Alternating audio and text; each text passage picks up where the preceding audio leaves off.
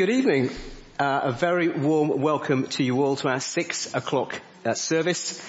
It's great to welcome you here. If you're visiting, a very warm welcome to you. It's great that you're able to be with us tonight. And if that is you, if you're visiting, do say hello to me after the service. It'd be great to get to know you a little bit better.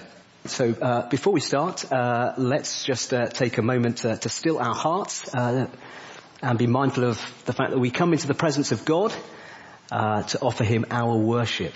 So let me just pray. Heavenly Father, we thank you so much for this evening, for gathering us together. Father, we pray that by your Holy Spirit and through your word this evening, that you would speak to us. Father, we pray that the truth of who you are, who we are, and your love for us, Father, I pray that would settle into the very core of our being. Shape us, mould us, and transform us with those truths, we pray. In Jesus' name. Amen. So if you have your Bibles, the passage today is John 2, 1 to 12. So Jesus changes water into wine. On the third day, a wedding took place at Cana in Galilee. Jesus' mother was there, and Jesus and his disciples had also been invited to the wedding. When the wine was gone, Jesus' mother said to him, "They have no more wine." "Woman, why do you involve me?" Jesus replied. "My hour has not yet come." His mother said to the servants, "Do whatever he tells you." Nearby stood 6 stone water jars, the kind used by the Jews for ceremonial washing, each holding from 80 to 120 litres. Jesus said to the servants, "Fill the jars with water." So they filled them to the brim. Then he told them, "Now draw some out and take it to the master of the banquet." They did so, and the master of the banquet tasted the water that had been turned into wine. He did not realize where it had come from, though the servants who had drawn the water knew. Then he called the bridegroom aside and said, "Everyone brings out the choice wine first, and then the cheaper wine after the guests have had too much to drink. But you have saved the best till now." What Jesus did here in Cana of Galilee was the first of the signs through which he revealed his glory, and his disciples believed in him. After this, he went down to Capernaum with his mother and brothers and his disciples. There they stayed for a few days. Lovely. Well, thank you, Karen. And good evening, everyone. It's lovely to see you all. Tonight we're going to be continuing our series in the book of John as we look to keep discovering who Jesus is and what he came to do. Do keep your Bibles open and let me pray before we dive into God's word. Heavenly Father, we love you. We thank you so much for your word. Lord, we thank you that you have revealed yourself and your son Jesus to us through your word.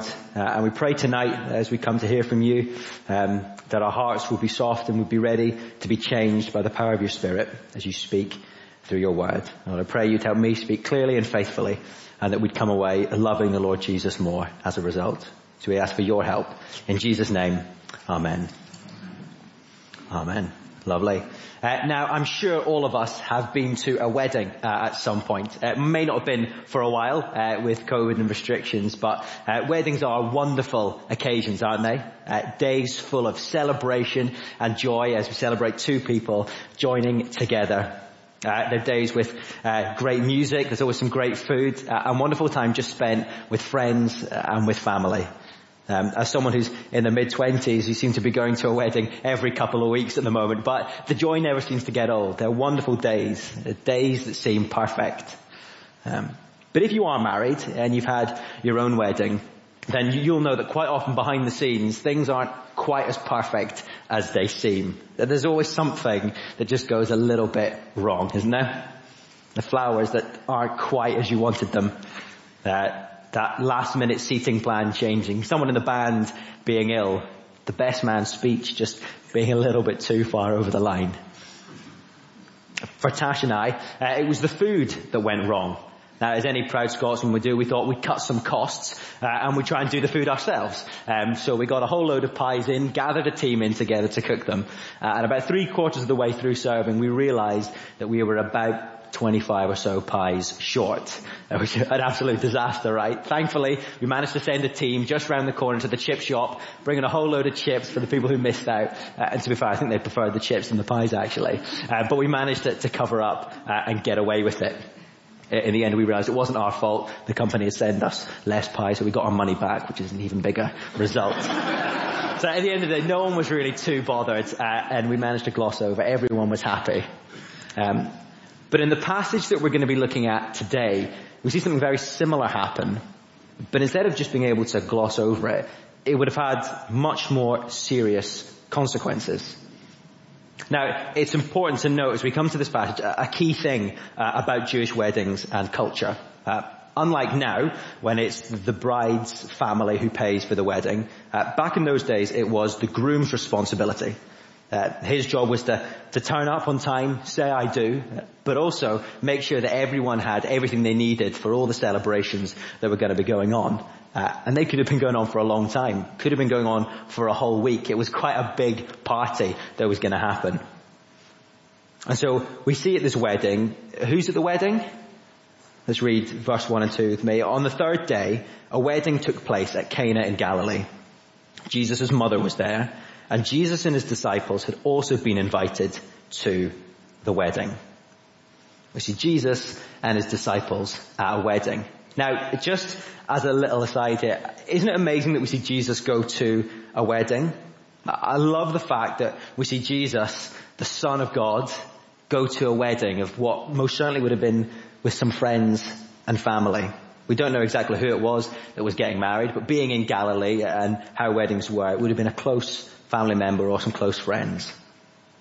I don't know about you, but sometimes we have this picture of Jesus as being a bit stuffy, a bit stuck up, all about obeying rules and solely focused on super spiritual things. But in fact here we clearly see him value spending time with friends, celebrating and enjoying time with his family. I do think it's an important thing to remember. Jesus says himself a little bit later on in the book of John in chapter 10 that he's come to bring life, and life in all its fullness, life full of joy and celebration. And here we see Jesus living that perfect, joyful life.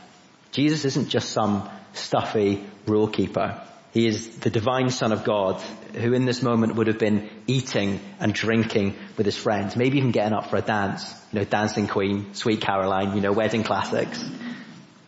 Jesus was both fully God and fully man, and here he is living out his perfect human life by celebrating with his friends. I think it just gives us a much broader and realer picture of who Jesus is. But as Jesus is here, we see that disaster isn't far away. Let's see what happens. Look at the beginning of verse 3. The wine was gone. The wine had run out. The groom here has had an absolute shocker, right?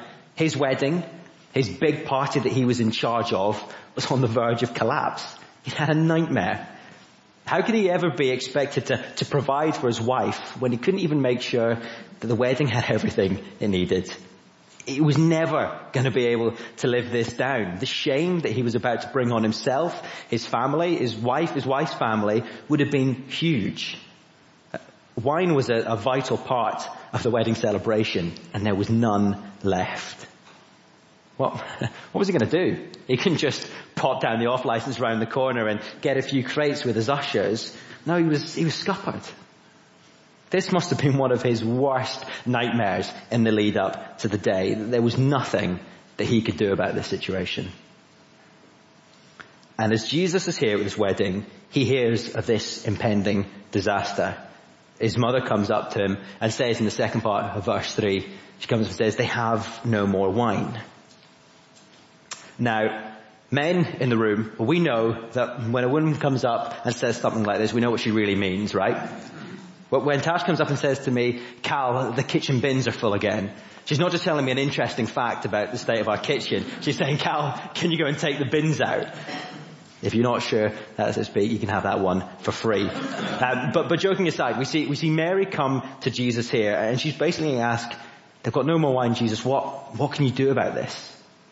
At this point, Mary is probably the only person who really knew who Jesus was, and she clearly assumes that he can help. Now, his response does seem a little bit strange in verse 4. What Jesus says, he says, "Woman, why do you involve me? My hour has not yet come." Now, this may seem like a disrespectful way of referring to your mother, but back in those days, that was actually a term of respect. So Jesus isn't just being cheeky here. This is him showing respect. And then he says, "My hour has not yet come." And this is a phrase that comes up time and time again in John's gospel. Jesus saying that his time hasn't come. Now, you might expect with him saying this that he wasn't going to do anything. Surely he was going to wait until his time had come to do something. But yet here, we see Jesus go on to do something incredible. What he's about to do isn't the reason why he's come, but he still goes on to do it anyway. Let's carry on and see what happens. Reading through verse 6 to 9. Nearby stood 6 stone water jars, the kind used by the Jews for ceremonial washing, each holding from 20 to 30 gallons. Jesus said to the servants, "Fill the jars with water." So they filled them to the brim.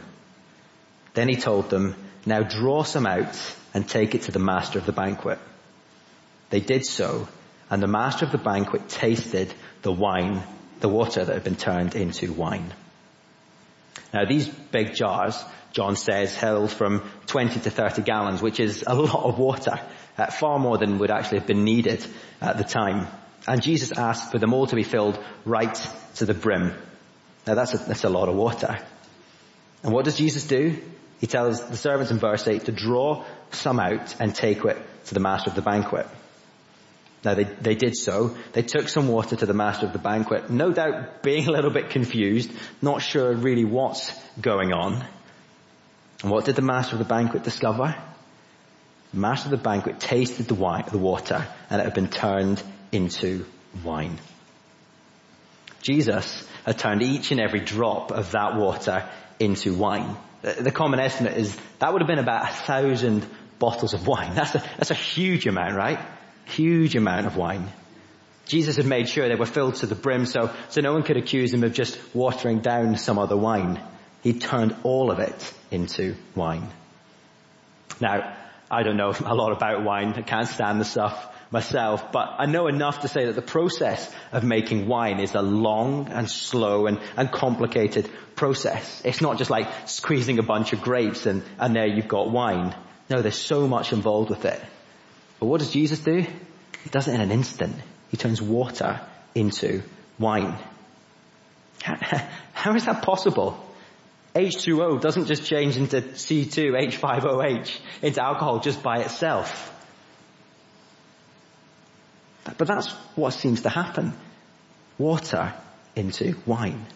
Now, I'm sure many of us have been to a magic show or been to a science museum at some point where we've seen some pretty weird and wonderful things, like a rabbit out of a hat, some flames changing colour, that sort of thing. But with anything like that, there's always a little bit of sleight of hand or some fancy chemical equation that goes into it that can explain it pretty simply. The things that make it look complicated and look impossible, but actually quite simple, if you know what you're doing. But here, this isn't just kind of some David Blaine-esque magic trick. What Jesus does here is the real deal. No sleight of hand, no secret ingredient. Jesus has turned water into wine. He's done something that is physically impossible. Jesus, as he steps into this situation here, proves that he controls the laws of chemistry itself. John has already alluded to this back in John chapter 1 that we looked at a few weeks ago. That Jesus is the one in chapter 1 verse 3 through which all things have been made. And so here's Jesus proving that very fact, that he has power over creation, just as only God has. Jesus has incredible power to perform this incredible miracle. And what does he do with his power? Well, he saves the shame of the groom by providing what he cannot. He doesn't make a big song and dance about it. He quietly and carefully does this incredible thing as if it were nothing. But notice that it isn't just any old wine that Jesus creates here. Look at what the master of the banquet says in verse 10. He calls the groom aside and he says, everyone brings out the choice wine first and the cheaper wine after the guests have had too much to drink.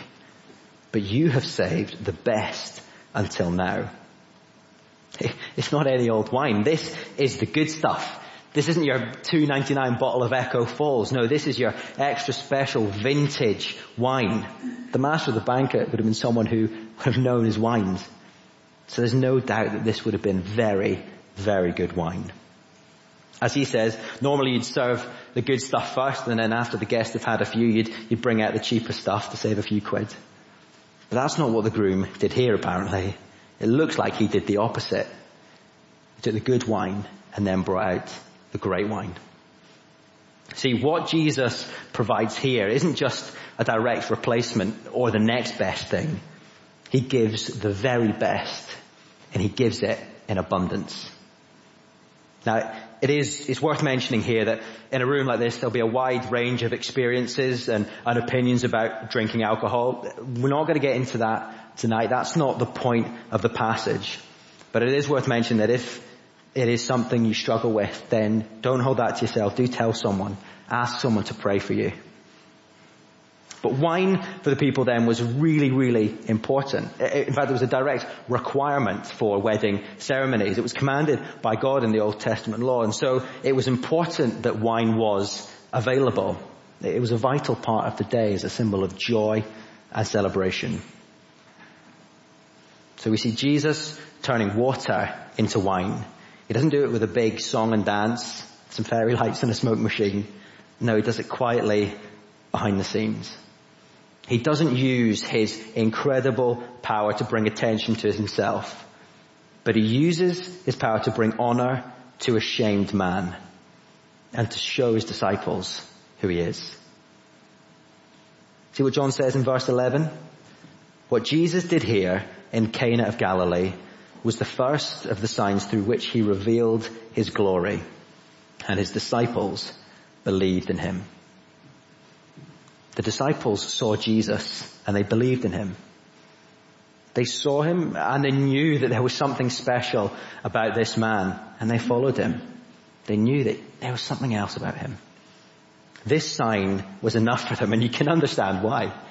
We see Jesus demonstrate his incredible power to show that he is worth following. But in a sense, we're all like the groom here in this story. Like the groom, we deserve shame ourselves for our failure to do something. Our failure to do something much more serious than to provide enough wine at a party. We deserve to be shamed for our rejection of God, our failure to honor him as he deserves. Our hearts, which are so bent in on themselves, are so focused on us rather than on him.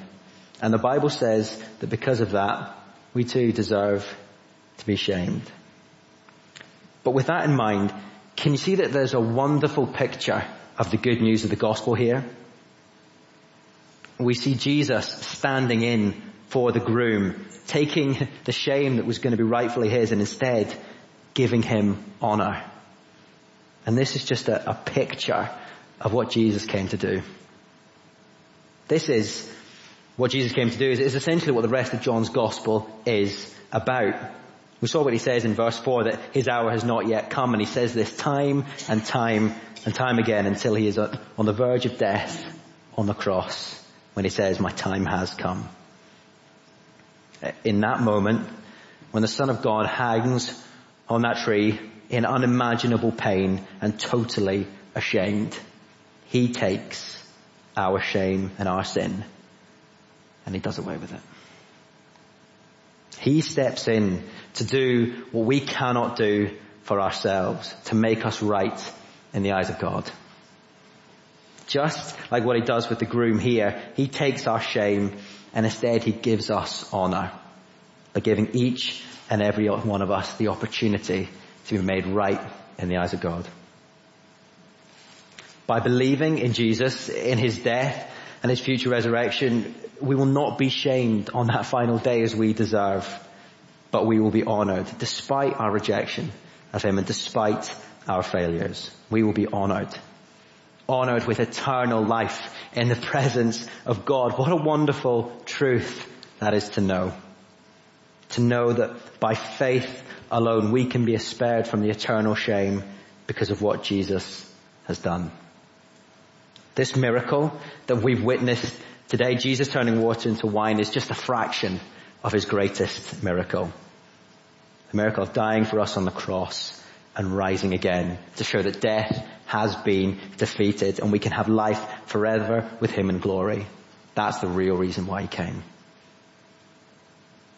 Now I'm sure there will be some of you here this evening who haven't trusted in Jesus yet. Some of you may want absolutely nothing to do with him. Some of you may be sat on the fence. But wherever you are, can I encourage you to think about Jesus' claims, to think about who he is, to read about him for yourself in the Gospel of John? Because John wrote all of this down to show you the glory of Jesus. And like the disciples saw, he wants you to see that Jesus is worth believing in.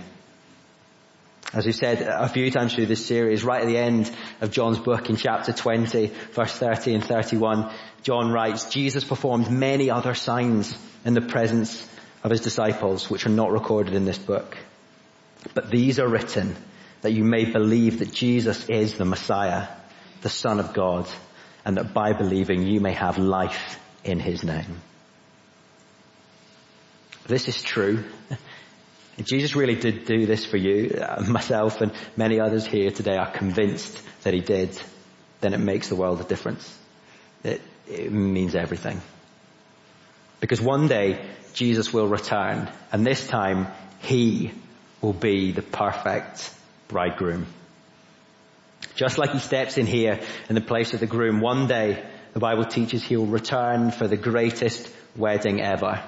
The perfect union of the Lord Jesus and his people. On that day, the book of Revelation says they will be celebrating the like of which has never been seen. A great wedding celebration where people from every tribe, every nation, every tongue, every culture will come together as one to celebrate and to praise King Jesus, who has provided for us what we cannot provide for ourselves, a way to be made right with God.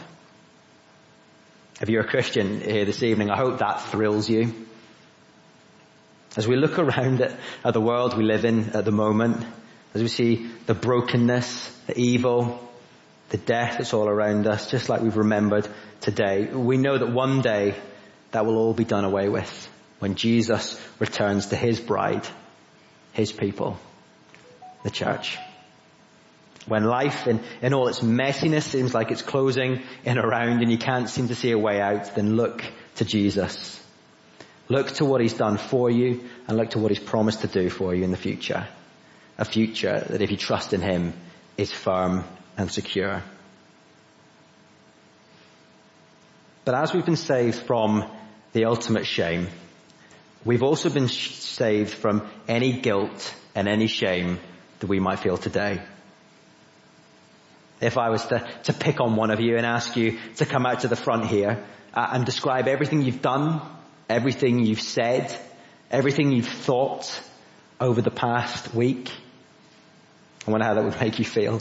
If everything you've done and said was laid bare for all to see, I'm pretty sure you'd be feeling ashamed, right? Every thought, every word you said. Being a broken and sinful people as we are, there is a lot that we could be ashamed of. A lot that can make us feel guilty. Things that you did before you were a Christian. Mistakes that you've made. People that you've hurt. And even as a Christian, we can feel ashamed of the sin that is so deeply rooted inside us. Secrets that we've kept from our partners. Problems with debt, failures in marriage, addictions to drugs, alcohol or pornography. Thoughts that you've had which no one even knows about. Guilt about not reading the Bible or praying. Feeling ashamed simply because who you think you are. See, these things can weigh heavily on us. And even though we might not see it at times, they can have profound impacts on our relationships with others, but also in our relationship with God. They can make us feel like we're distant from him, or that he's angry with us and our failings. A quick search online shows a whole host of things that people can try and do to stop themselves feeling guilty, to stop themselves feeling ashamed. But if you're a Christian, then the wonderful thing is that you no longer need to feel the weight of guilt and shame on yourself. Because Jesus, what he achieved on the cross, the forgiveness of your sin once and for all, means that you're now free from any guilt or any shame that you feel, because you have been totally and completely forgiven. So come to Jesus with your guilt and shame. You don't need to keep it to yourself. Bring it before God, repent and ask for his help in dealing with it, because Jesus has dealt with it for you. And as well as admitting it before the Lord, the wonderful thing about being part of a church family is that you have a whole host of brothers and sisters who love you and care for you and want to help. I think too often we like to put on this fake persona that makes it look like we've got everything sorted. There's nothing wrong with us. There's nothing that we feel shame over. That's not what we're called to be as a church. We're called as a messy and broken group of people to come together, to share our weaknesses and failings, and then point each other to Jesus.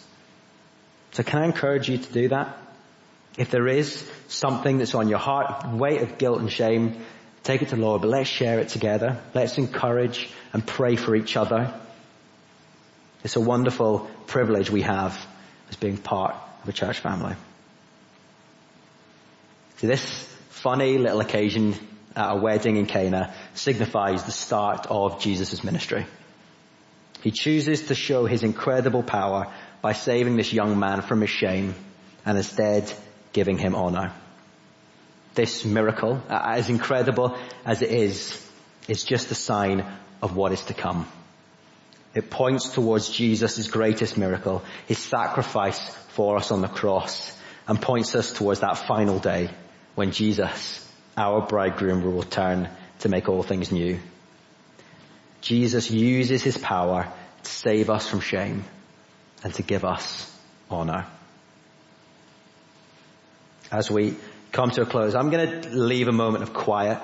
And if there is something that you feel ashamed of, guilt that's on your heart, then take this moment in your own heart to pray and to give it to God. And if you haven't trusted in Jesus yet for yourself, then spend a moment thinking about what we've seen this evening, about who Jesus is and what he claims to have done. And if you do have any questions, then grab myself, grab Sarb, grab anyone. We'd love to help you on that journey to find out more about who Jesus is. So a minute of quiet to pray in your own heart, and then I'll pray to finish.